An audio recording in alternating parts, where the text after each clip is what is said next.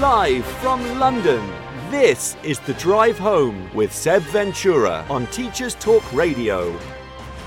Good afternoon, this is The Drive Home Show with me, Seb. What are the best options for students of practical subjects at Key Stage 5? We'll be chatting to my guest Lucy Hall about the UAL diploma course that she offers. Also, what are your reflections on last term and what are your hopes and fears for term 2? Get in touch as usual through the Podbean app, click the call in button or send me a message to join the conversation. Live from London, this is The Drive Home with Seb Ventura on Teachers Talk Radio. Tune in live on the Podbean app or desktop player. Just head over to www.podbean.com/LSW/TT Radio or search Teachers Talk Radio. Follow the hashtag TT Radio. Good afternoon, everyone. I hope you're having a lovely half-term break. I know some people have been off 2 weeks. Or are in week 1 of 2 weeks, or you may be unlucky and only have 1 week. But anyway, you look at it, I'm pretty sure there's nobody at work today, unless of course you are listening from abroad, in which case you might be on a different timeline. So if you are driving home from work or you're at work, I'm sorry to hear that, but good luck to you. For everybody else, which I presume will be the majority of my listeners today, I hope you're having a great half term. The weather's been pretty kind down here in London. Very beautiful day today. Don't know what the temperature was, but for considering it's nearly November, it's pretty crazy, although slightly worrying from a climate point of view. But yeah, I hope you've had a great week. You've managed to see friends and family. You've managed to catch up on any house chores or jobs you need to do. Maybe you've just left your school work completely behind and you haven't thought about that at all. That is also good. But I know other people like to listen to the show or also like to do a little bit of schoolwork just so to keep on top of it. I just saw a tweet actually earlier on from someone saying they like to work in the holidays because they like to just chunk away a little bit so that things become manageable. So it might be marking or planning. And actually sometimes quite nice to do that when you haven't been at work all day and you've got a bit of a fresher mind and you're not so tired, I guess. But anyway, welcome to any of my listeners that are already with us. To Dorian and Seema, thank you for joining. We will be looking at 2 topics today. So the first one is kind of a little bit skewed towards drama teachers, but this will also possibly apply to other subjects. So ultimately, what we're going to be looking at is, are A-levels really the best way to assess and teach students of practical subjects? So obviously a student may not be sure what they want to do, and of course that's where A-levels are excellent for you to choose 3 or 4 subjects that you pick on and then you specialise from there. But for some subjects that doesn't work. I may have a caller now. Hello, is there someone there? No, we must have been in a accidental button press. But yeah, so what was I saying? Yeah, so if you teach, let's say, the arts, if you teach sports, photography, fashion, business, media, those kind of subjects, quite often the A-level is very academic, very text-based, it all revolves around a written exam of 40 or 50%, whatever it is at the end. And really, for practical subjects, that isn't really the best way, A, to assess the kids, B, to check their progress, and also teach them the practical skills they need. Because if you're in the theatre or if you're in sport or the media, they are subjects. These are areas where you're going to have to work with other people in teams. You're going to have to cooperate. You have to be creative, problem solve, and those skills aren't really addressed, I don't think, by sitting in an exam hall. So this is not an A-level bashing show. Please don't think that's what this is about at all. And it's also not to say that BTECs don't already fulfill this role. And obviously there's the prospect of T-levels coming down the line. But what I'm looking at today is alternatives to both of those. So my guest, Lucy Hall, who I interviewed earlier in the week because she's away today, so wasn't able to join me live, but I've interviewed her earlier in the week. And in our interview, it's fascinating because she teaches a course which is created by the University of Arts of London, UAL. And so they've designed a course which is fully sanctioned and obviously has UCAS points, but is not an A-level or a BTEC. So we're going to get into that with Lucy. So I don't want to sort of spoiler alert that now. But what I need your input in, guys, either through the messaging or click the call-in button and join me, is if you are a school that offers something other than BTEC and A-level, or even if you just want to chip in your conversation about what you think those limitations are in those subjects. Like I say, even if you don't teach drama, you may well teach fashion, art, photography, business, sport, anything like that. And also the other kind of sideline to this, which Lucy and myself ended up getting into, which I didn't expect, was it does come down to obviously your cohort, but also the school you're in. And I know we've talked a lot about this on Teacher Talk Radio and on the Twitter about the school you're in and the leadership group and the culture of the school and the ethos. But it's such an important thing that it seems to run through every show that I do. It seems to come back to this in some way. So Lucy talks a bit about how she's lucky because of the supportive environment she's in and the kids that she's got. But again, is that such a factor? If you wanted to run a course, how restricted are you by your school? How much do people above you or in leadership positions who have the decision? When I say above you, the people who are going to make those decisions about what options to offer kids, how much autonomy do you get in saying, no, we're going to do this course?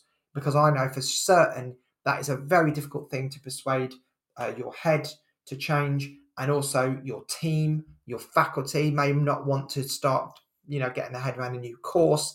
You might have someone responsible for the data at the school who's not sure about how you're going to check the results or improve the results. So there's a lot of complications with this topic. It's not quite as simple as saying, yeah, here's a great course, let's all join, which I'm sure everybody is aware. But if you are a younger teacher or a newer teacher, it's worth just, flagging that up, that changing a course can be quite disrupting when you've got existing practice, but sometimes it's the best. And of course, we always have to do what's best for the kids. So just going to take a breath because that was a very long sentence. We're going to be talking about that with Lucy. So please stay tuned, especially if you're a drama teacher, but even if you're not, stay tuned and listen to that interview, which is coming up probably around 4:30. So in the meantime, we're going to be looking at our own courses that we teach. Plus, what I also want to get going, and we'll probably do this a bit later after the news, around 5:00, I also want to start asking you guys out there to do a little bit of an exercise. So I want you to sit there and close your eyes and reflect for a moment on last term, which many of us have probably already done in some form or another, whether that's in the bath or in your garden or wherever. But I want you just to stop and take a breath and think about last term. What were the key things from last term? I'll call it T1, that you were learning curves for you. So what things, so send me a message in the chat. If you don't want to call in, that's fine. You can just put a little message on the text and I'll read it out. What were the things last term that you now think, oh, I learned a lot from that, I'm not going to do that again? And also what were things that you think did go really well and you think, yeah, I've learned that is something I'm going to do more and more. And then obviously also I want to talk about term 2, because we're going to go back fairly soon. Some of us are going back on Monday. What are your hopes and fears for term 2? So it could be you're just worried about the COVID situation. It could be you're thinking ahead to assessments. Traditionally, the end of in secondary school, I'm not sure about primary, but in secondary, at the end of the second term, you usually would have a big chunky assessment, whether it's a mock exam or an end of term test, because you're at the end of an old school term, aren't you, before we split everything into little terms. So are you worried about those assessments? Are you worried about the validity of them? Are there still massive gaps that you're trying to plug because of COVID?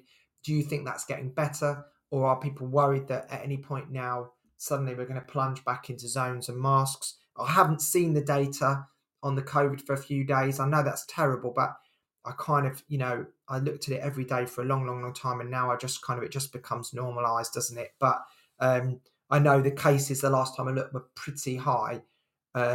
So I don't know what's going to happen with that. And good news, just on a sideline, good news about the budget as well in terms of teachers and nurses and public sector, that, that freeze is going to be going, which in real terms probably means we're not going to get a great deal more money, and we've actually had our money cut technically over the last few years. But at least, without getting political about it, at least there's a step in the right direction to helping us close that gap between the cost of living and our salary. So yeah, good news on that. I'm not sure when that kicks in. It's probably not to be next September. Anyway, so I'll leave that because that's probably on the news, and I'm probably spoiling the news as well. Okay, so let's just have a second just to refocus. Thank you to everyone who's joined me. It's 4:10 now on Thursday the 28th, and we're fully into half term, fully relaxed, hopefully, and ready to chat about some teaching stuff. So the main thing we're looking at, if you've just joined me, is Key Stage 5 courses, non-A-level. So there is an overlap with BTEC. If you want to phone in and talk about BTEC, you're more than welcome. If you feel like these courses, we shouldn't really be doing them anyway, then again, call in and we'll have that debate. But I would hope that most people feel that there is a need for these type of courses, particularly depending where you are, but in certain cohorts and in certain students that are very skilled in those areas, that want to pursue a career in the arts or in sport or in media or business even, that need to do a course which prepares them better either for an apprenticeship or to go into the world of work, because not everybody does go to university. And even if you do want to go to university, my degree course was very, very practical. And I felt there were people there.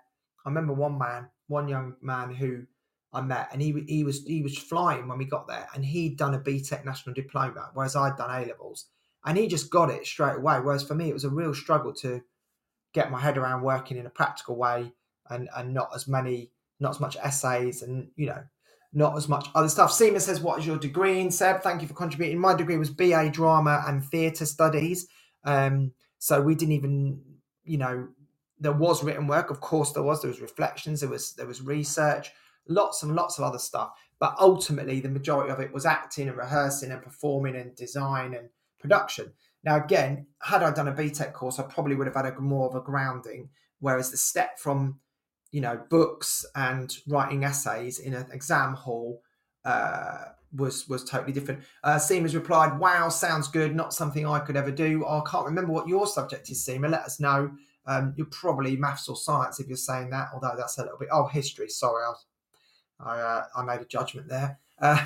No, yeah, I have taught history. I've taught Key Stage 3 history before to fill a gap, which I did. I think we did British Empire and all that kind of jazz.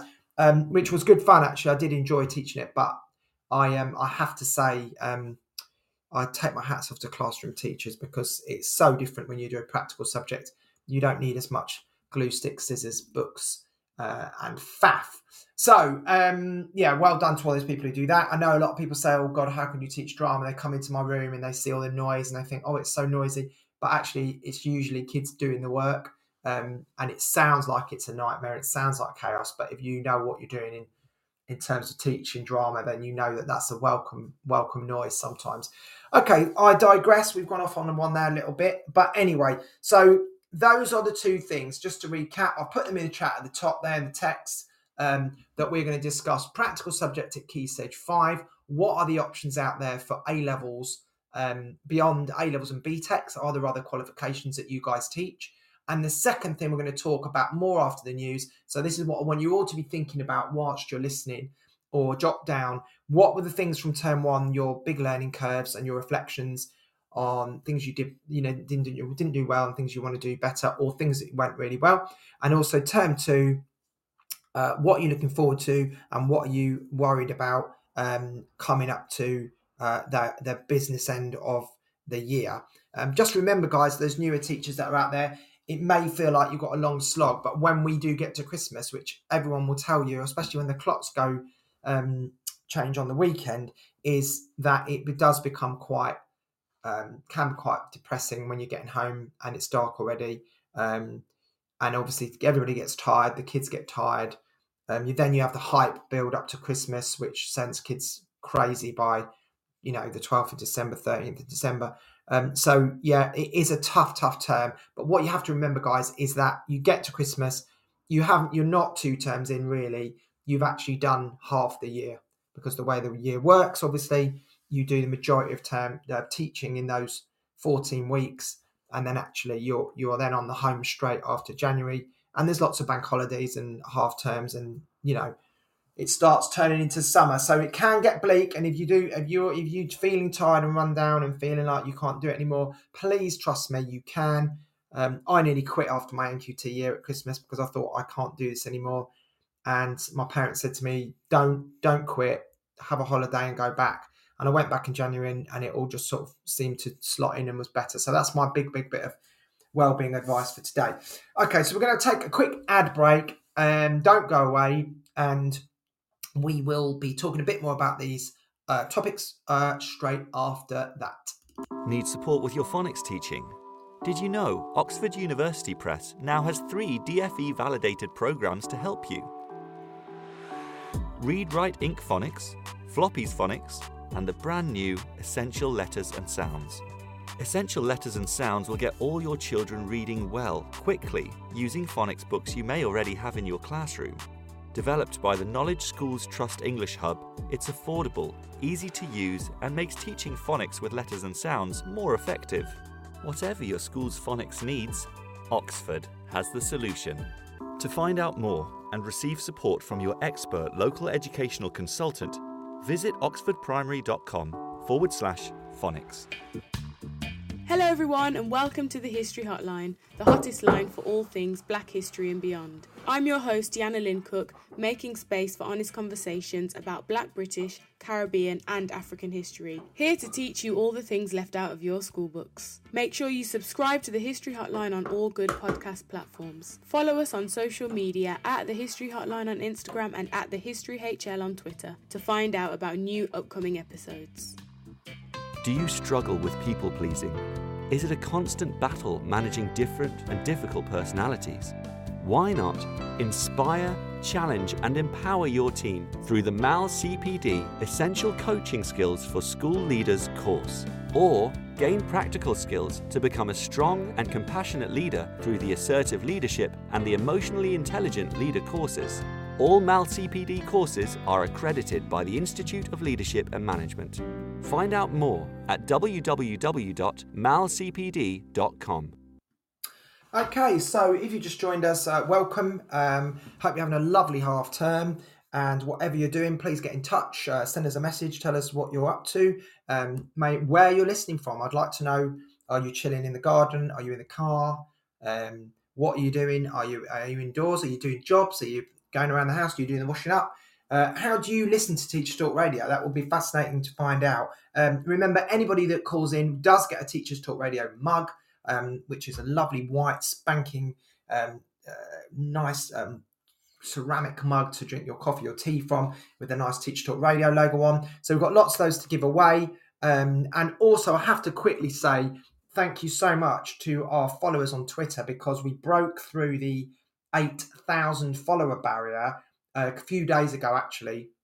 So we were just short of that, and so we did a bit of a competition, which we like to do on Teacher Talk Radio on the Twitter, just to get people following us, and we managed to get an 8,000 follower who also got a mug sent to them. So that's also worth looking at, guys. But yeah, I would say thank you to everyone who's already followed us, and please keep spreading the word, because the bigger we can make this show and all the other shows that obviously go on through the whole week, it's not just about me, the bigger we can get these conversations, the more you can network, and the more we can support each other. So yeah, so good one on that. So today we're looking at 2 topics. So the first one, which I want people to get in touch with me about, either through the text or through calling in upon the Podbean, is Key Stage 5 courses in practical subjects. So what courses are there that you know about other than A-levels and BTECs that provide an excellent education for young people, that provide the skills and possibly more vocational skills to prepare them for a career in the arts or the media or business or sports, science, etc. Are there any courses that you already know that exist that you teach at your school? Or if you want any more information about them, then obviously now's the time to dig. And we will be talking to, in about 10 minutes, I'll be speaking to Lucy Hall, who is a drama teacher, but who runs a UAL course, a diploma course in performance and production, and she speaks very highly of this course. And it's something, if I had the opportunity to, I would probably investigate this more and try and run at my schools. But I'm not in a position to be able to do that at the moment. But it is something that, if you're an arts teacher or a drama teacher listening in, then I implore you to listen carefully, because she really does give it a good sell. Not that she obviously works for anybody in particular, or the UAL or organisation, but she does describe it in a lot of detail. So we'll be talking to Lucy. Amongst other things, we kind of veer off into other conversation areas when I spoke to her earlier in the week. And I thank Lucy again now publicly for giving me her time in half term, which I massively appreciated. So we'll talk to her in a moment. And then the other thing I want people to get in touch with is, I'm interested in your reflections from last term, good and bad, and also your hopes and fears for term 2. So I'm not going to throw that out there without telling you mine. So I had a little think, and what I thought was, my reflections for last term were about the concept of, I really, really started to see this whole area where people talk about, not reteaching something because it's not gone well the first time. So the idea of making it stick better the first time you teach something, and getting the students really understanding a concept which might be difficult in lots of different, you might approach it from lots of different ways. But getting that lesson, let's say it's a new topic, getting that lesson right in a way that the activities are done in a scaffolded way that students really understand what it is, or the penny drops. Now, obviously, you can't make that happen for every single kid, but if you can do that with the majority properly, and then follow that up maybe a few days later or a week later with some retrieval on it,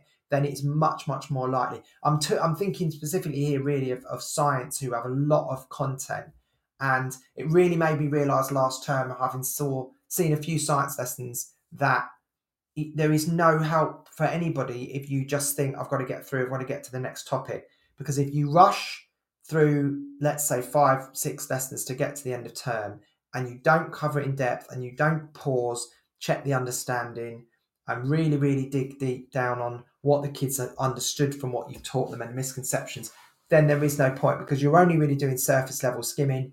And then when you come to go over it, they'll go, I don't know, can you teach us this again? And that's why, although people want to get through curriculum, when they're on a timeline, I understand that, and there's a lot of content, particularly science, but you can apply this to every subject really. But my takeaway from last term, I guess, is just that it's better to do it properly in depth, even if that takes you longer in the first instance, because then you will save time at the end, because you won't have to go over it and over it and over it. I guess it's the same as what people say about Key Stage 3 being the lost years. If we just forget about them, and then you get to GCSE, you're trying to cram everything in, and it doesn't really work. So that was my takeaway from last term. And then my hopes and fears for next term, for term 2, are, I mean, I'm sure this will chime with a few people, but I am worried about the COVID coming back. I'm worried about the zones. Having seen this term or last term, how much calmer schools are, and how much teachers, the corridors, and everyone being able to get on with their job without zones. Even if you have to wear masks, I don't have an issue with that. But I think zoning the kids and having them staying in the same classroom all day it's a nightmare. Please, if you disagree, please let us know if you think, no, that's what we should do. We obviously can't open windows all winter because it will get cold. And what happens, with the flu and the bugs that start coming out. So I am worried about what the knock-on will that be. Even if we can get to Christmas without that, then at least kids will have done 2 proper terms. And even if we have to have January some form of zoning or closures, at least we'll have got the bulk of the learning. And my other hopes are that assessments go well next term. I think there's a lot of students that I come into contact with that have assessments in drama, or end of term performances, or end of term exams. So hoping all that goes well, and that we get there so that they can do those, and we can properly assess where people are at and the gaps. So anyway, that's my hopes and fears, and that's my reflections. Please join in and let me know yours. from term 1 and term 2. If you want to put it on the text rather than call in, that's fine. Just put T1 or T2 to refer to what you're talking about. Will make it easier. So okay, so that's one of the things we're talking about. And obviously today we're also talking about Key Stage 5 options. So what I'm going to do now is I'm going to play my interview from earlier in the week with Lucy Hall. And obviously during this interview, it is pre-recorded. So if you want to interact with anything she says, that's fine. Send me a little text and I'll pick that up as we go along the end. But obviously don't call in straight away because it's a pre-recorded interview. You won't actually be able to ask Lucy any questions. But at the end, of course, save them up and then you can call in, click the call in button. And unless you're listening to this on a podcast, of course, if you're listening live, give me a call in and just respond to what Lucy said. And if there's anything you want to dig a bit deeper on, and we can do that. So I'm going to pop the interview on now. It's really interesting. And I think if you teach drama, and even if you don't, and if you teach Key Stage 5, I think there's a lot that you will get out of this interview. So I'm going to just press play. I think the beginning might be a bit weird. Right. Okay. So I'm here with Lucy Hall, who's given up her time in half term to talk to me about the drama courses that she offers at her school. How are you, Lucy? I'm really well, thank you. Seb, how are you? I'm good. Enjoying my half term, as I'm sure everybody else is. Right, we've got you on today really to talk about, we're mostly focusing on Key Stage 5. Okay. So obviously at the moment, the options for most drama teachers in the country are to choose for their students to either do some form of BTEC course, an A-level course, or whatever else they want to do, but they're the main players in this. And obviously most of us have to choose between an academic route or a more vocational route, depending on the cohorts that we have. Now, Lucy did something very interesting. How long have you been at your school now, Lucy? Oh, I want to say about 9 years now. Wow, okay. It feels like it's only been 2. No, it feels like it goes really quickly, doesn't it? Yeah, sort of 9 to 10 years, I think now. Okay, and when you started at that school, what was the provision for Key Stage 5? So A-level. Just A-level. Yeah. And what numbers do you have? I mean, we're a really small independent school, so I should caveat everything that I'm going to discuss today to say that I do work in the independent sector. Right. Yeah, okay. It is a really small little school, but usually we have an uptake of about 10 students doing, drama-based sort of Key Stage 5 courses. And that's about how many you've got. So when you started working there, did you have 10 students on the A-level course? No, absolutely not. Sorry, that's sort of looking at current cohorts. Yeah. Okay. So what were the numbers when you started then? I mean, could be when I first started the job, I had 1 student in my A-level class. Right. Okay. So was that viable? Did the school let you run it with 1 or 2 kids? Yeah, so that was a course that obviously I inherited from my predecessor. So obviously they were halfway through the course by then. They actually had a couple of kids drop out because we were at that stage where it was where you could still do the AS. Yeah. And then sort of finish at the end of year 1 or year 12. Yeah. So I mean, viable in what way? What do you mean? I mean, I know that there are some schools and people listening will maybe concur with this, or get in touch if you with your numbers. It'd be interesting to know how many other drama teachers listening, what your numbers are. But I know certainly at schools I've worked at, there ended up being a minimum figure that if we didn't reach that, for example, if we didn't get over 4 or 5, then either the course wouldn't run, or you'd have to combine it with 12s and 13s in a class together. So that's what I mean by viable. Like, was there a target number? So that's quite similar, because also what you have to consider is the student's experience. And with something like drama and theatre studies, it isn't something that's really taught in isolation and for an individual student. Yes, there can be elements, but they need to collaborate. They need to work with other people. So we would have sort of a minimum of 3 students.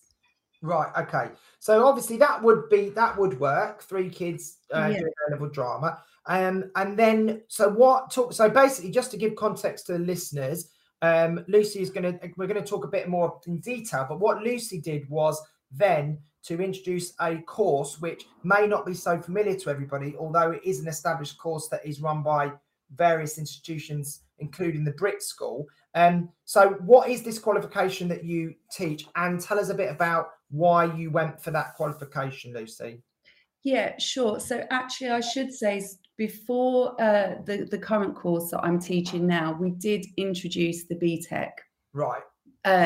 Because what we found for a particular year group, we had a core group of kids that we just recognised were not going to access the traditional A-level path, but they were particularly gifted in performing arts, and we wanted to retain them. We wanted them to give them an opportunity to have that vocational experience post GCSE.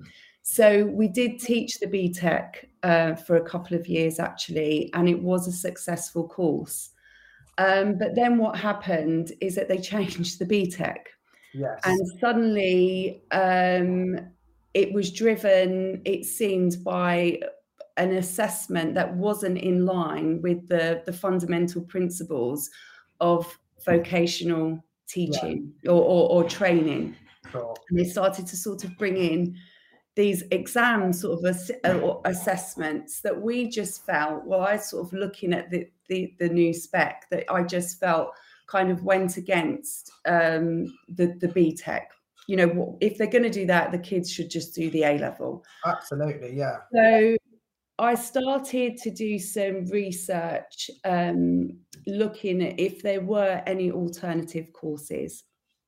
And I came across the UAL, which is the University of Arts London, which for some of your listeners may know is an arts-based university in London. Right. So you might recognise them particularly for the visual arts, photography, fashion, etc. And they actually offer a diploma course, a level 3 extended diploma course, which is an equivalent to 3 A-levels. Mm-hmm. So what interests me in particular about the UAL was that it was a course designed by a university that specialised in arts and not a business exam board.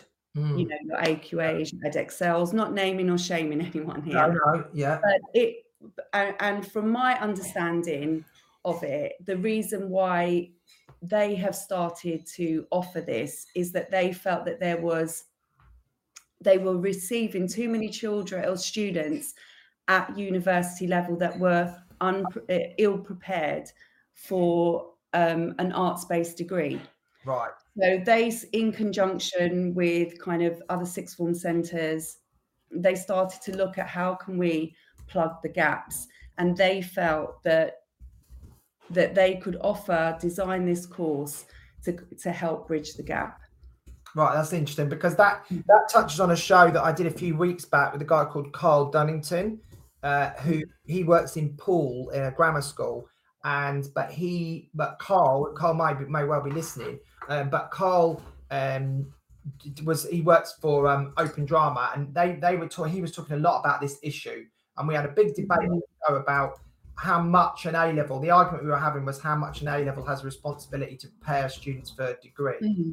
And when you do an arts subject, that there is a massive gap between, yes, the A-level result might get you to uni, but then when you get there, it's nothing to do with what you do. So that touches a bit upon what we discussed there. So with that course, so obviously that's worth 3 A-levels. So you do still run the A-level with kids who only want to do the one. Yeah, of course. And there's still, you know, a really healthy uptake of the A-level. I still personally really love teaching the A-level as much as I love teaching the UAL.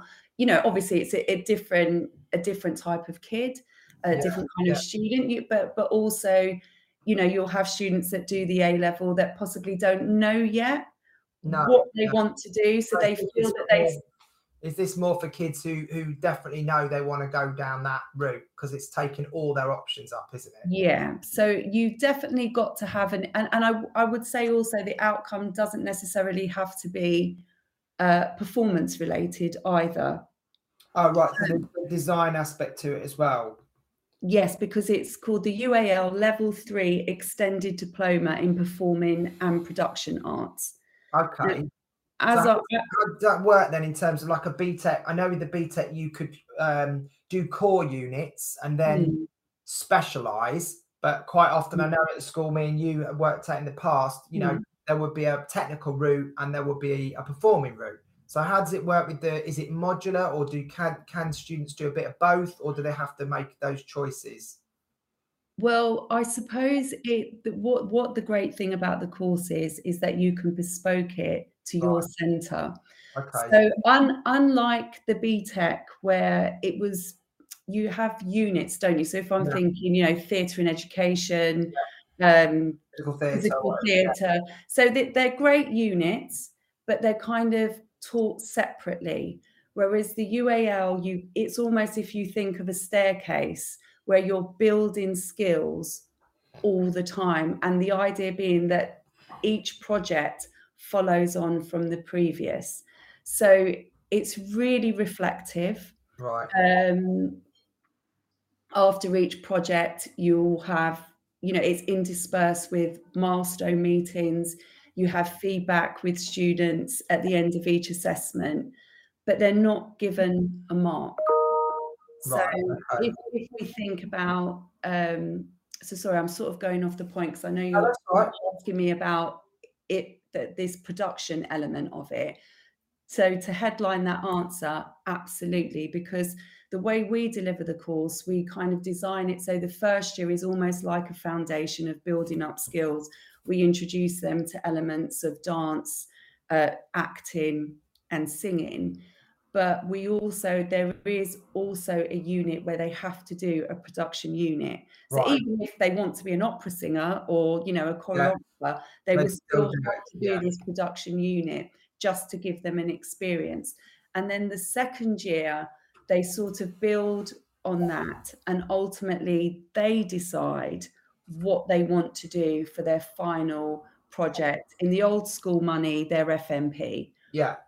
So they decide what they want to do, having done these sort of last 18 months, kind of having the opportunity to experiment. And I think that's with the BTEC really, and possibly with the A-level, the freedom to experiment is limited. Yeah, and I think it sounds really fascinating, actually, the course, but that sounds like to me a lot like the old BTEC before, you know, those spec changes. And again, a bit like the GCSEs, once those spec changes came in through obviously a change of government and etc., all those reasons why we know about. But, you know, suddenly all this text-based, exam-based written work sitting in an exam hall, that did change that landscape. So that does sound like the old BTEC. The only question I would have is how so at the end, they all get the same title to their certificate, or do they get something on their qualification that says, you know, dance version, design version, or not? So for students that, I mean, again, I will caveat everything that we are a really, really small centre, and I really appreciate that we perhaps have a little bit more freedom than perhaps other centres, and also FE colleges, which I know deliver this course as well, where they kind of have huge cohorts of students. So actually they can kind of specialise in musical theatre, for example. So that would be their pathway that they would choose at the end of their second year. But they get the same title certificate. Yeah, because I know that's with the BTEC course, sometimes it was this thing of if you've done X amount of units, then you'll end up with a really long-winded... And that weird calculation system. Yeah, National Diploma Level 6 in Foundation / Technical Theatre with a choreography background or whatever. Yeah, so they get the same thing. So then that, you kind of answered this really, but in terms of specialist teachers, how many people do you have teaching that course? Is it just yourself, or do you have Myself, yes, I teach on it. We have another acting drama specialist, we have a dance specialist, and we have a singing specialist as well. So there's 4 of us. Okay, and then that obviously informs the decisions of the kind of projects you do, or would you change it drastically if you had a cohort one year with an amazing break dancer in it, or you had an amazing I would love that.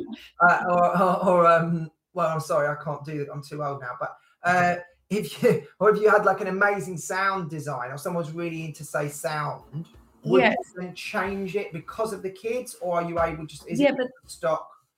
Yeah, so sorry, Seb. So that's totally the beauty of the course, is that you bespoke it to the students' needs. And, for us particularly, our whole school approach is extremely child-centered.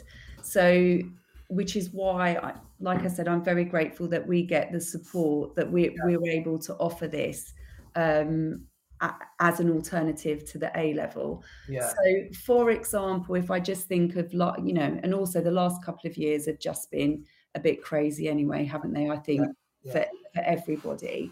But if I think back to our previous year, we had one student who was a beautiful singer, really lovely, wasn't really keen on acting, but as she went through the course, she wanted to investigate makeup and, looking at prosthetics, etc.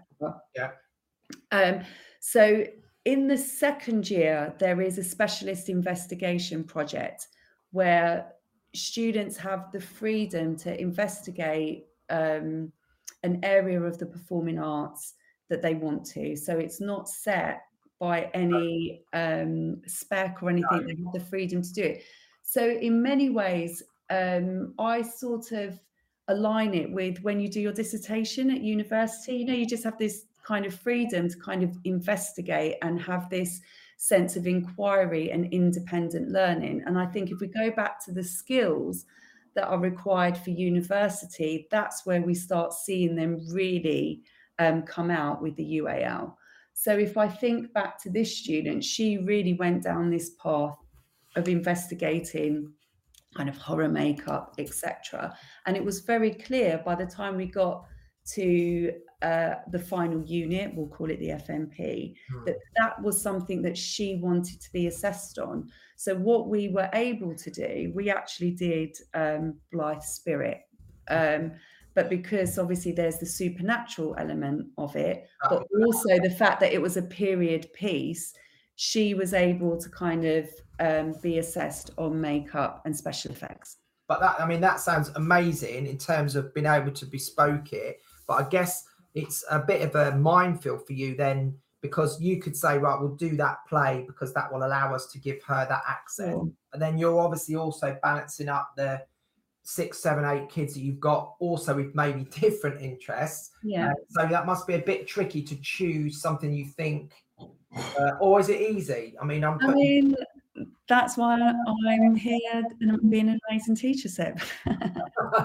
No, I'm totally joking. It is, but I think it makes, but that's what the great thing for you then as a teacher, it pushes you out of your comfort zone. It encourages you to think about what you're delivering. And actually what's most important is the kids' experience. Oh, of course. Yeah. And sometimes we forget that, don't we? And again, this isn't kind of a criticism at all, because we've all been there. But actually it kind of makes you think, okay, what can we do?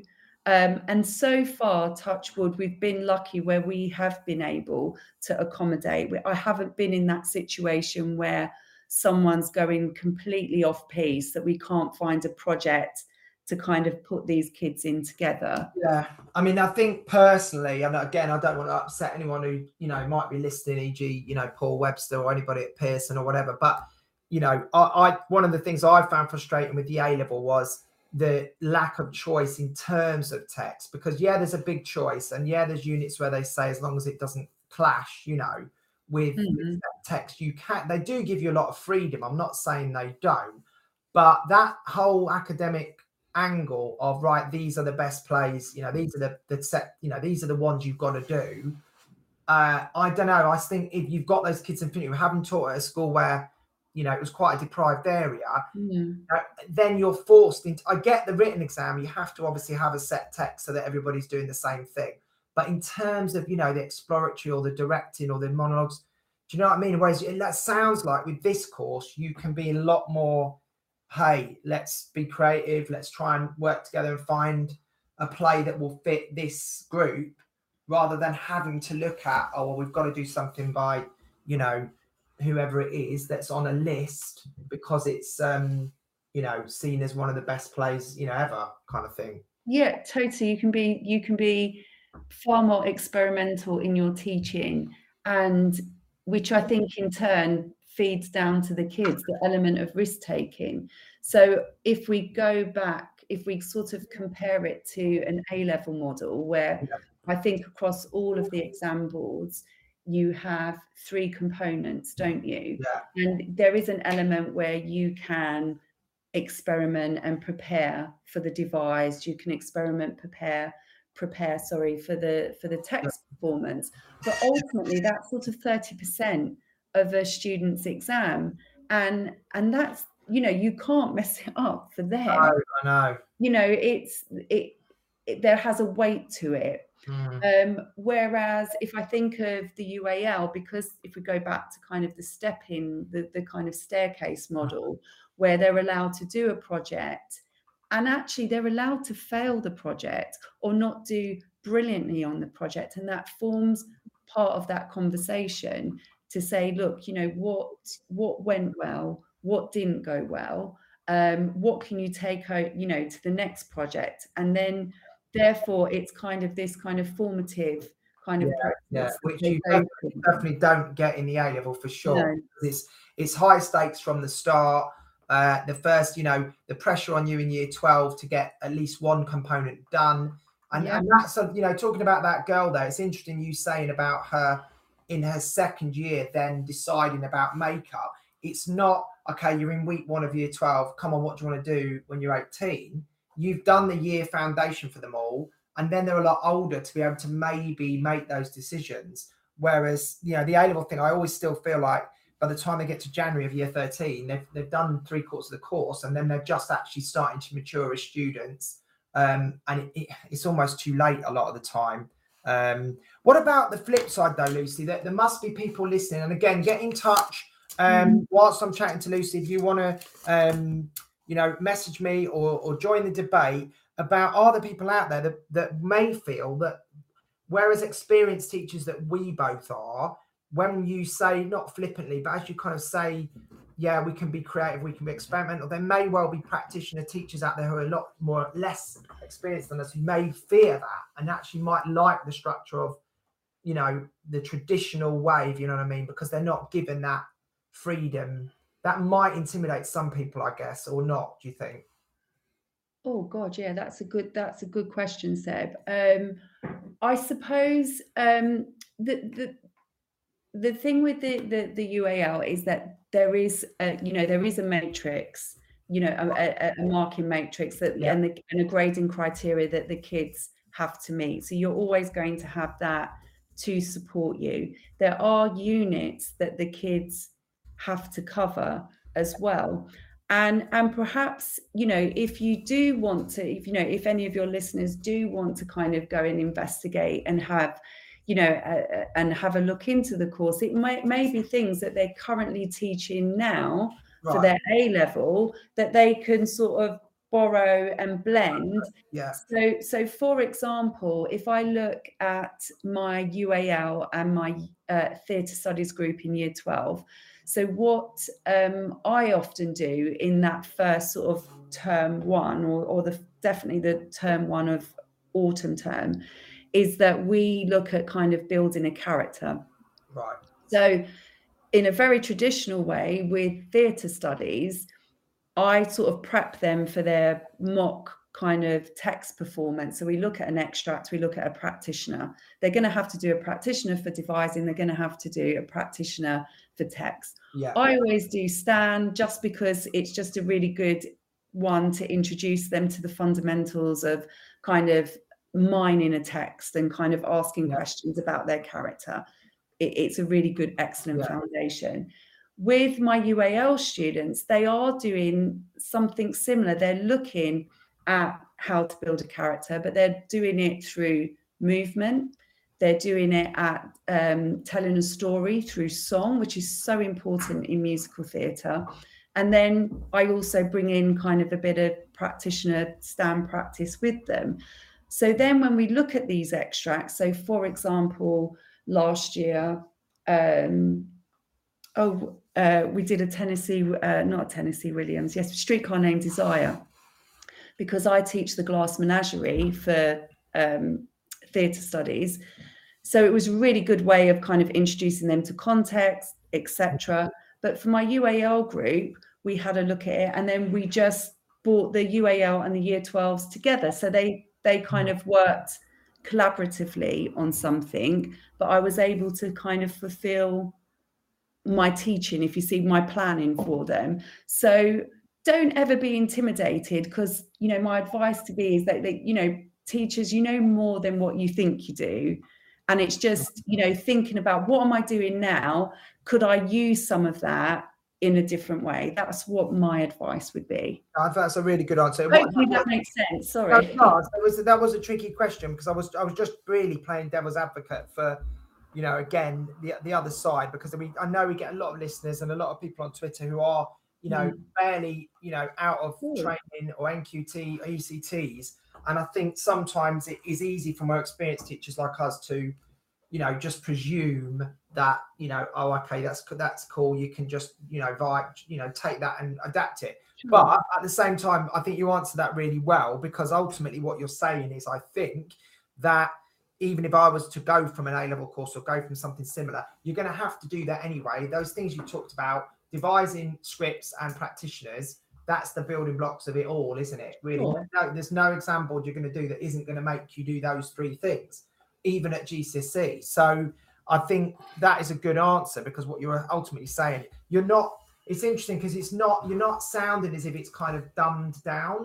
You know, this thing about BTEC sometimes of it's like, you know, well, you might do a really heavy text with your A-level lot, and then the BTEC will do a sort of dumbed down, we'll do bouncers or whatever. But I think it's interesting, because that, when you talk about Tennessee Williams and those plays, is your answer was very illuminating, because what you're saying is same text, same context, but the approach is different.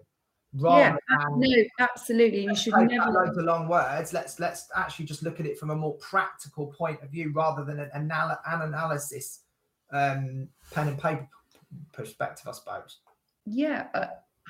Absolutely. It should never be just because kids are working in the studio, they're up on their feet.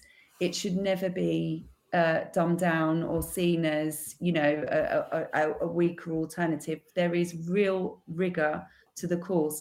Again, it's going to be centre dependent, and also what students you have. But absolutely. I keep my kids kind of really working at a high level, because ultimately, if they want to be actors, and if they want to go and work, you know, at the National Theatre, they're going to have to learn how to unpick a text. That's what you're gonna have to do. So you have to access that, aren't you? And the same at university, they're still going to have to grapple with the academic side. But it sounds like the approaches that universities take. I didn't even do a dissertation. I did a degree, but we never did a dissertation, because at my university at Middlesex, the dissertation was basically the last unit was called Contemporary Theatre. So you built for 3 years from Ibsen and all of that all the way up. And then the final unit was go and make a play on your own. We're not helping you. So in the same way as a dissertation, we had to basically stage the whole thing, rehearse it, choose a director, design team. And, you know, that was very labour intensive, and we learned loads from doing it. And what the great thing about that is that you're not just learning something to repeat in an exam. Exactly. Think of all the skills and the problem solving, the sense of inquiry, the creative exploration. all of that you had to do in that project. And the teamwork, because if I'd done a presentation on my own about some, I don't know, some question that I had to answer, it's very solitary, you know, me sitting researching it, doing writing, whereas this was a team effort that we had arguments, we had bust-ups, we had creative discussions that led to a great piece of theatre. And obviously there were still things probably really bad about it, but you know, that was then what we had to reflect upon. So at least they were the 90s, Seb. They were the 90s. Oh, no. We're showing our age now, but you know, it's the 2000s. Sorry. But what I mean is, it was a team thing, and so at the end, I learned more about how a theatre company works than I would have done in a million books, or if I'd written an essay about it, because actually that is what theatre is mostly about. Is groups of people working together, you know. Sure, and you want to give the kids a real world experience. That's, you know, I think if you ask yourself what's sort of the purpose of education and experience, and I suppose that's kind of going on to kind of what else we're delivering or what we're offering kids kind of at different stages of school. And go on, sorry, go on. No, I was just, you know, it does make you think about how we are preparing students for those next steps. I think that, and this is where, without getting too political, because I know we haven't got a lot of time left, and I really appreciate Lucy giving up her time today. But when I spoke to Phil Beadle, I don't know how much you know about Phil Beadle, Lucy, but he was on the show a few weeks back, and he's written a fantastic book, The Fascist Painting. And, you know, we had a big then discussion about the same things you're talking about, you know, these exams are written by ultimately, you know, by the system, if you like, aren't they? And they're not set up, the government and the way that the country's set up in the UK, and has now been for a long time, they're not setting them up to do a qualification that makes them, that these things you're talking about sound very, I love them, but to somebody else in, you know, higher up, they're too airy-fairy. They're not, you know, they're not real careers, they're not real jobs, you know, people aren't going to be actors when they're old, you know, and that's why I feel the system is restraining people, because the kids are enthusiastic and we're providing them an education, but the courses aren't necessarily giving them that, you know. Maybe the universities are, but I'm not sure the Key Stage 5, the way it is at the moment, gives those students the best opportunity. Well, I suppose, you know, there will always be an element of they're only as good as what they get you onto next. Yeah. But then I think, you know, that's a question that we ask ourselves as educators. You know, is that simply good enough? You know, we have the responsibility for these students' experience for the 2 years, or if they've been with us, you know, longer. How are we preparing them for those next steps? I mean, arguably, as we kind of go down to Key Stage 4, we can see, you know, it with GCSEs, they sort of have their sell-by date. You know, arguably, you know, that may be another topic for your next interviews. I think that perhaps people want to discuss or perhaps comment on, because if we think the GCSEs were kind of, it started when kids were leaving school at 16, we don't have kids doing that anymore. So what is the purpose? What is the purpose? Yeah, and again, I think to sort of sum it all up, really, we started talking about this course at the beginning because you had made a judgment as a practitioner and as a teacher and an educator to give your students the best opportunity. Now, like you have said, you're lucky the school you're at in terms of the size, etc. However, and you've made a decision which is fully based morally in the right place. You haven't done it to get better results, although obviously you want your students to do well. It's not a cynical choice for that reason. And you are right. You know, I can think of hundreds of students I've taught over the years I've been teaching where, of course, I want them to get the best grade, but I've had students, A-level students, who've got C's or D's, but they've learned so much about themselves and, you know, the world we live in, because we teach drama, and expose them to themselves and vulnerabilities in performance and in, you know, that is more what I feel they've got out of it, rather than just a letter on a certificate. Yeah, that experience is priceless, Yeah. and something that they will talk about when they are, you know, when they are older. I mean, everyone always says that, don't they? They always remember the things and stuff that they've been in. But what I should say, what I should also mention, Seb, if anyone is thinking about looking at the UAL, another, you know, and I don't work for UAL. I'm not here to kind of promote it. I'm just obviously just talking about my experience of teaching it, is what also from a teacher's perspective is that once you apply to be a UAL centre, you will be visited by UAL. They will come and see you. You will submit your CVs, etc. But once you've been approved, they kind of just leave you alone to get on with it, because they trust that you are a teacher, that you know the kids, and that you can deliver the course. So what you, again, it's this kind of like, oh, I actually am doing what I wanted to do, why I became a teacher, that I'm just have that freedom to kind of design the program that I want, to offer it to this particular group of kids that I have. Yeah. There is an internal assessment process that we go through, plus we are externally moderated, but you get the moderator that comes into your centre, so you have a conversation about the kids' work. We seem to have lost that as well, even if I think back, you know, a couple of years ago, even after you know, you could have these conversations about the kids. We seem to have lost that. Yeah. No, I agree. But I think there's I think the tension we have, and I've said this on many other shows with when we talk about drama, is, you know, to finish on, is the tension between, we've got to give them the best experience, but also, you know, we want them to get grades. Otherwise, you know, they're not going to be socially mobile. They're not going to be able to get further on in their life without some sort of. And the last, I just wanted to say before you go, Lucy, I'm sorry, we have had quite a long call. I appreciate your time. And obviously the news will be coming up quite shortly, listeners, so please don't go away. But just as we finish up, is the last thing I want to ask you is about the universities themselves. So is there, what have you had any feedback from them about this as a qualification on people's CV, or is there a stigma attached to it or not, or is it? Absolutely not. You know, it's weighted. I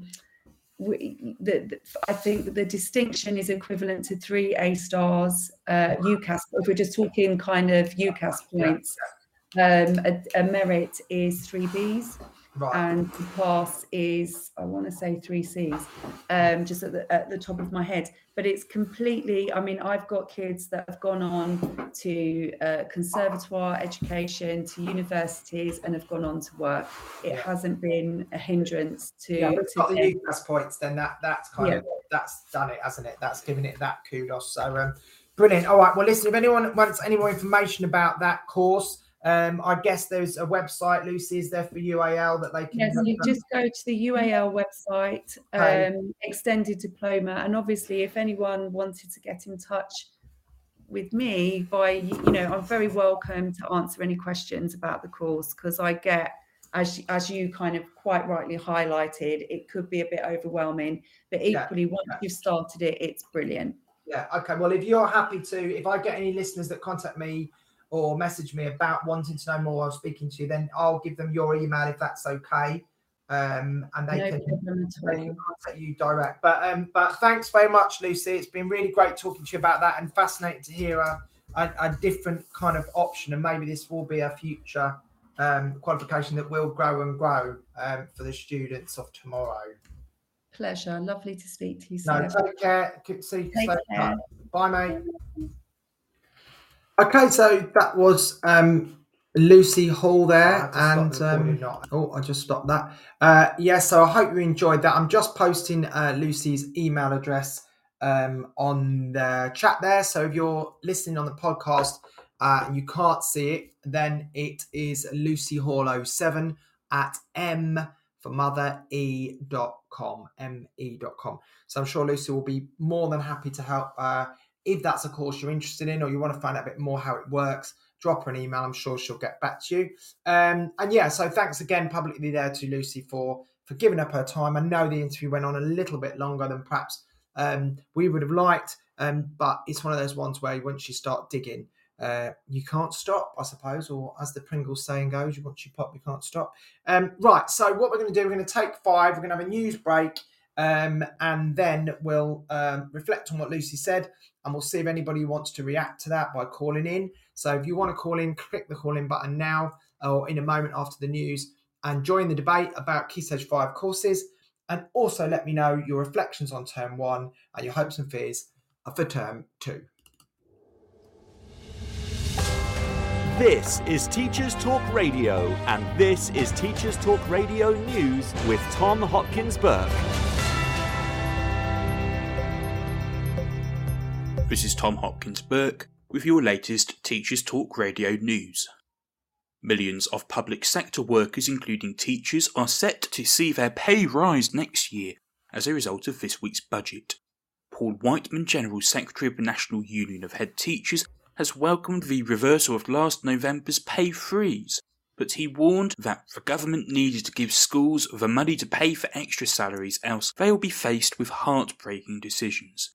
Kevin Courtney, Joint General Secretary of the NEU, said that Chancellor Rishi Sunak's announcement was big on promises but short on detail, adding that there is no mention of the £30,000 starting salaries that were also put on pause. Meanwhile, Small Business Minister Paul Scully MP refused 9 times to say whether any pay rise would make public sector workers any better off financially. The British Psychological Society has called for isolation booths in schools to be banned. The BPS has argued that the use of isolation booths is not evidence-based and has not been proven to be effective. It has stated that isolation booths breach the UN Convention on the Rights of a Child and disproportionately affect the children and young people who need the most support. The BPS has called instead for a focus on building supportive environments to promote positive behaviour in children and young people. A new study is aiming to increase the number of young women and girls playing football. The study, conducted by Loughborough University and the Football Association, aims to explore how teaching methods influence girls' football experiences. The Football Association stated that it wants girls to have the same football experiences as boys in schools and clubs by 2024. Donna McIvor, Senior Development Manager at the FA, added that the ambition is to transform the PE learning experience for girls in primary schools and modernise the secondary school curriculum offer. That was your latest education news with Tom Hopkins-Burke. Thanks, Tom. Good to hear Tom back to the news again. Haven't heard his voice for a while. I hope that all makes sense to everyone. Again, just to reflect on that about the public sector pay freeze. I mean, again, I'm not one to be negative, but I was very excited when I saw that news and thought, oh, good, thank goodness we're back to some normality. But there is a negative always to everything, isn't there? There's a caveat that we've got to be careful that schools then aren't having to find the money to pay that extra money from somewhere else and have to cut something from somewhere else, which isn't fair. But obviously we are entitled to our pay rise in line with inflation, and the government should be helping schools sort that out. Thanks for the people liking the show, Evangelist, Bands, Sido, lots and lots of different people. I can't read all the names because sometimes they're not quite legible with people's kind of logins. Linda and in Ireland said hello. We also had someone from Zimbabwe, and we had Lucas saying hello. So hello to everybody that's joined us on Teach Talk Radio. It is Thursday Drive Home with me, Seb. Again, although, as I said earlier, not many people should be driving home from work now unless you are teaching abroad or you happen to have a weird half term that you've either had or is about to happen. But I think most of us in the UK will be on half term. This is always coming up now to bank. We've got Halloween, so I hope you've all got your ghoulish outfits ready. I know last year I dressed up as Donald Trump with the Trump mask, which terrified most people. I said that was the scariest thing they've ever seen. Perhaps this year I need to get a Bojo mask to match the horror that I instilled in my local community as I walked around bellowing, God bless America. Okay, so yeah, we've got Halloween coming up. We had another round of football fixtures this week, and of course a great last weekend for me personally, watching Man United getting destroyed. Apologies to anyone out there who is a Man United fan, but I'm sorry, I couldn't not mention that. And then we've had the Carabao Cup last night. So that's my football update. For those people who are regular listeners, they know that I always manage to get that in somewhere. But anyway, so that was we've done our news break. We've had our chat with Lucy, and we've got about 20 minutes left, just coming up to 5:10. As always, you can click call in on the Podbean app. It's very simple to do. You can message me, text me through the chat function as well if you don't want to call in. Anybody who does call in gets a mug sent to them. But yeah, we're looking at a couple of things. So moving away from that debate, unless you want to carry on commenting on what Lucy said, that's absolutely fine. But also what I wanted to talk about today, as well as that Key Stage 5 course, was about looking at last term and looking ahead to the term we're about to have. So what are your hopes and fears? What are the things that you think you did well last term that went brilliantly that you're going to do again? What are the mistakes maybe you made or maybe you didn't, or things that you think now, oh, I didn't really handle that conversation well, or that relationship well with that student or that member of staff. Maybe it's something simple you want to think, oh, do you know what, I need to just say thank you to someone, or maybe it's something about your planning. Maybe you delivered a few lessons you weren't happy with, and now just reflecting over half term, you're thinking, oh, do you know what, I could have tweaked that. So again, I'm not sure how much people are doing over holidays, how much people are reading pedagogy books, how much work you've got marking or curriculum planning. But of course, this is a debate we always have. Some people like to switch off completely, never think about teaching until they go back. Other people like to just keep on top of things so it doesn't snowball. Some people, I find personally, the best time for me to do non-teaching stuff, as in non-stuff not about my own lessons or my own work, is to end up either listening to the other people's radio shows on Teach Talk Radio, or I might watch some stuff on YouTube about education, or I might just read one of the pedagogy books that I've bought. The most recent one, actually, while we're on that subject, that I've read was the curriculum book. Now, I want to get a name wrong because I got it wrong the other day, and I was a bit embarrassed about that. I think it's Claire Hill, who works actually also for Research Ed Kent, and I know they have got a conference coming up in Kent in the next few weeks. So I saw that when I was looking up Claire's background. So it's Symbiosis, the Curriculum and the Classroom, by Kat Howard and Claire Hill.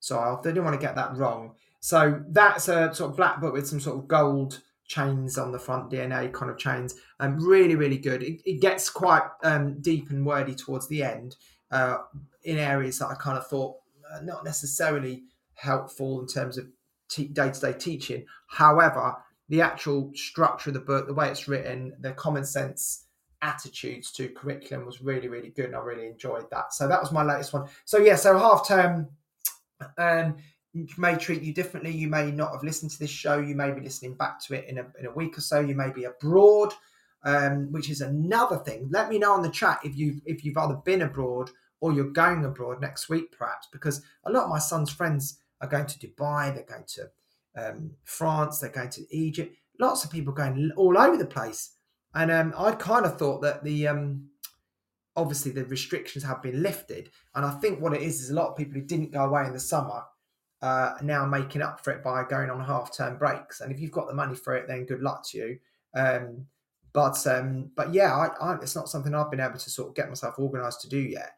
I won't be going anywhere abroad, I don't think, until next year. At least, maybe Easter time. But yeah, so I've gone off track again, haven't I? I don't know why. This is because I've been teaching all day. I'm in a very, very strange zone. So get in touch with what you're doing either over half term. Let me know your reflections on last term and what your hopes and fears are for term 2. Are you worrying about COVID? Are you seriously thinking that's going to change things, or are you just ploughing on? Are you going to get through to Christmas in one piece? The dreaded Christmas word has already been mentioned by advertisers and everywhere you go. So we get no respite from it. There's no, let's tell the kids a week before it's Christmas. This is a hard-hitting media campaign to raise, well, to get people to spend money, but also to raise the issue in people's minds and get them panic buying. Then you've got Black Friday, of course, which then makes it even more intense.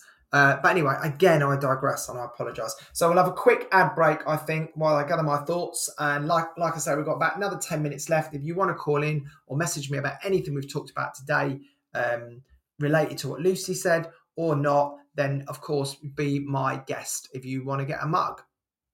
Need support with your phonics teaching? Did you know Oxford University Press now has 3 DFE validated programs to help you? Read Write Inc Phonics, Floppy's Phonics, and the brand new Essential Letters and Sounds. Essential Letters and Sounds will get all your children reading well, quickly, using phonics books you may already have in your classroom. Developed by the Knowledge Schools Trust English Hub, it's affordable, easy to use, and makes teaching phonics with letters and sounds more effective. Whatever your school's phonics needs, Oxford has the solution. To find out more and receive support from your expert local educational consultant, visit oxfordprimary.com/phonics. Hello everyone and welcome to the History Hotline, the hottest line for all things Black history and beyond. I'm your host Deanna Lynn Cook, making space for honest conversations about Black British, Caribbean and African history. Here to teach you all the things left out of your school books. Make sure you subscribe to the History Hotline on all good podcast platforms. Follow us on social media at the History Hotline on Instagram and at the History HL on Twitter to find out about new upcoming episodes. Do you struggle with people pleasing? Is it a constant battle managing different and difficult personalities? Why not inspire, challenge and empower your team through the MAL CPD Essential Coaching Skills for School Leaders course, or gain practical skills to become a strong and compassionate leader through the Assertive Leadership and the Emotionally Intelligent Leader courses. All MAL CPD courses are accredited by the Institute of Leadership and Management.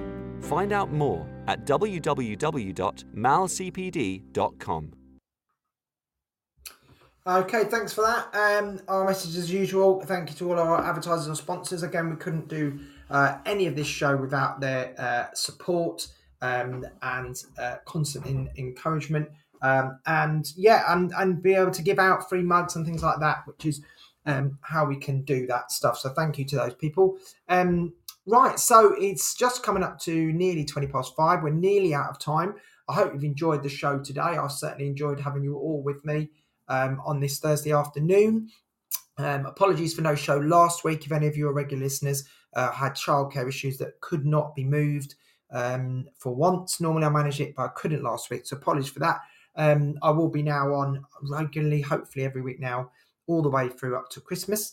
I've got a few guests coming in, which I won't announce yet, but I've got a few people who have contacted me to say they would like to be in touch, speak to me on the show. So I'm kind of sketching those out. But if you know someone or you are indeed a listener now that thinks you're not really happy to do a live call in and be kind of off the cuff, but you would like to have a bit more of an organised interview where I can send you the questions in advance and you can talk in a kind of less live way, if you like, then be my guest. Let me know. Send me a message on the chat now if you want to, or you can contact me on my Twitter handle, which is @Tripitaka74. I'll just put that in the text function now.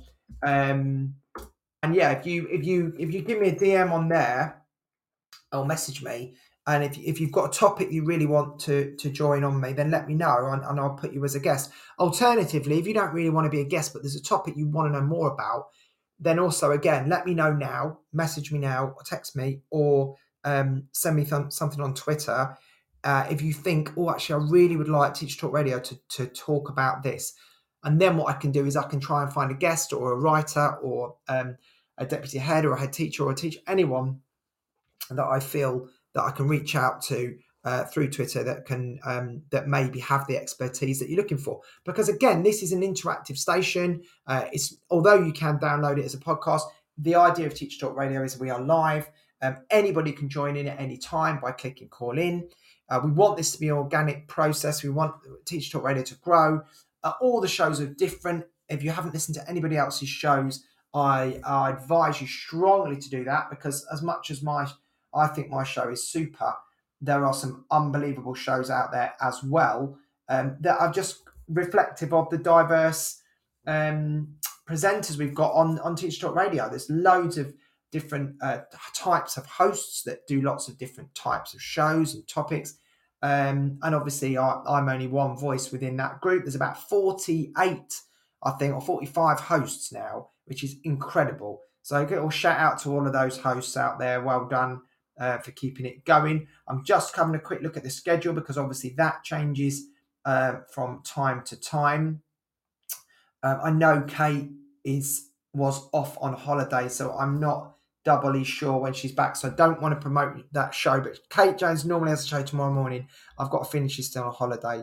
But after me, there is the lovely Leanne Lax with the Twilight Show. And then later on is Genevieve, Ben or Holly, who take turns on their show. And then Stacey Ray's normally tonight at 10. And then we've got shows, obviously, all weekend coming up. We've got our new hosts. We've got Atalanta. We've got Emma Williams joining us soon. Joe Hammond and Jane Manzone. So loads and loads of new hosts coming through the system. So please support them. Use the Podbean app. And yeah, get tuned into their shows and get joining the conversation. So in summary, what I'm saying is get in touch, really, bluntly, because if you let us know what you want us to talk about, we can do that. And if you've got a burning debate you want to thrash out and argue with someone, we can also do that from wherever you're listening. And I know today I've had quite a few listeners from all over the world, which is also fab, considering I'm just sat in my little box room here in London, feeling sometimes disconnected from society in this world that we live and technology and COVID. But yeah, having all these messages from you guys across the world really does make it all feel a little bit smaller. So yeah, I hope you've all had a good half term and I hope everyone's feeling refreshed. I think sleep is probably the first thing people get done, which is also always overdue. And then maybe you've been able to catch up and give yourself some love, because that is also important as well, just to do little things, whether it's going to get your hair cut, little things like that, which seems silly to people who are not teachers. But I think for us, because we're so busy in term time, little things we get to do for ourselves, give ourselves a bit of self-love, that is always welcome. I was just thinking then actually of Nathan, who is one of our other hosts, and he sent me a message on Twitter the other day. I was just trying to find it because it was actually quite funny, about what he was feeling like from half term. I can't find it, Nathan. Where is it? I'm just having a look now. Sorry about this. I just thought it was very worth sharing. But basically, he said something I can't remember now. I'm very annoyed. Nathan, if you're listening, please help me out. It was something about something he'd done for himself, which, you know, he was talking about self-love for teachers and how we have to look after ourselves. Oh, that's very annoying that I can't find it. Oh, here we go. It was going to the hairdressers. Yeah, he felt a bit rubbish, went to the barbers, felt better, self-care works. So yeah, so anything like that where you can look after yourself in these times. And my one was that I went to the dry cleaners, which again meant was a job that I'd had to do for so long, and just taking my suits to the dry cleaners means that'll be nice and shiny when I start back after half term. And that's something I felt is a reflection of how worn down and tired you are when you're feeling a bit, oh, this suit needs a clean, or my hair's too long, or my nails aren't done. Not me, but other people perhaps. And you just feel groggy, don't you? You just don't feel good. You don't feel on top of it. And so, half terms, holidays are about self-care. Even if you end up doing a bit of schoolwork, that's fine if that makes you feel better. But it's very, very important that you catch up and you do things with your friends and your family and for yourself, even if that is just sitting reading a book or going for a walk or walking your dogs or whatever people do. Do the things that make you happy, because you will be a better teacher for that. We all need a break, don't we? We all need to recharge, including our students. And I think we always come back classes that we might have wanted to scream at almost with frustration. When you come back, you kind of think, oh, actually, they're all right. They're not too bad, because we all get tired. So let me know. Last shout out now for reflections on last term. Anything you think you learned a lesson from, and last shout out for hopes and fears for term 2. We don't want to talk about COVID, but it is there still. We can't ignore it. We're all hoping that it's not going to, spike up again, but there is inevitability to that. I think that it is going to happen. But obviously, we're double vaccinated, which is great. But it's the kids that we're worrying about now, and bubbles and sending them home. And of course, a lot of students or people under 12 or under 13 haven't been vaccinated, have they? So that's also another complication to it all. But anyway, I don't really want to talk about COVID. I want to just hope, touch wood, fingers crossed, everything crossed, that we can keep it at bay as best we can, even though, of course, goes without saying, there are still people dying every day, which is still horrendous and goes just under the radar, doesn't it? We've kind of got used to those numbers now. So, my thoughts and prayers go out to anyone who has lost anyone from COVID the last 2 years, nearly 18 months, and anyone who's ill. So try and get yourself hopefully sorted out. Okay. God, that got a bit heavy, didn't it? Right. Well, I think we'll probably call it a day there. I think I've done everything I need to do. I mentioned next week's show. We will be live at 4:00. Shout it out to everybody else who's got a show coming up. So don't go away from Teacher Talk Radio. If you missed my interview with Lucy earlier, you missed out a fantastic chat there about the course that the University of Arts of London offers in performance. So if you're a drama teacher or a performing arts teacher, check that out. It's very worth looking at. And yes, so if you missed that, of course, you can now download this on Spotify and also on the Podbean app. You can listen back. And on our website, www.ttradio.org, you can listen. There's a listen back function where you can listen back to shows from the past. You can do a binge listen if you fancy doing all my shows in one night, or you want to listen to other people's shows, Tom's shows, Nathan's shows, whoever you fancy listening to. They're all on there somewhere. The links should all be on the website. And as always, like I say, keep in touch, keep telling people about us, and let's keep Teachers Talk Radio going, because I think we would all agree that it's been a real big success. And shout out to Tom and Mal and everyone else, the executive team who started this all up. I feel proud and privileged to be part of it, and long may it continue. So I'm going to call it a day there, unless I get a caller in the next 30 seconds. Look after yourselves, take care, and hope the rest of your week is super, super fun, and that you're doing some good stuff that will keep you relaxed and looking after yourself before we get into term 2, otherwise known as the long slog, the winter slog, the Christmas run-in, the deathly term, whatever you want to call it. This is a hard one coming up, guys, so make sure you're ready for it. But then get through to Christmas, and it's Christmas party time, and then we start afresh. And I always find that those terms after that are a lot more manageable. Okay, so that's it from me today. Thanks for joining me on Teacher Talk Radio. Joining me next week at same time, same place, Thursday at 4 on the drive home with me, Seb. Adios, amigos. You've been listening to Teachers Talk Radio. Tune in live and listen back at ttradio.org. We look forward to hearing from you next time on Teachers Talk Radio.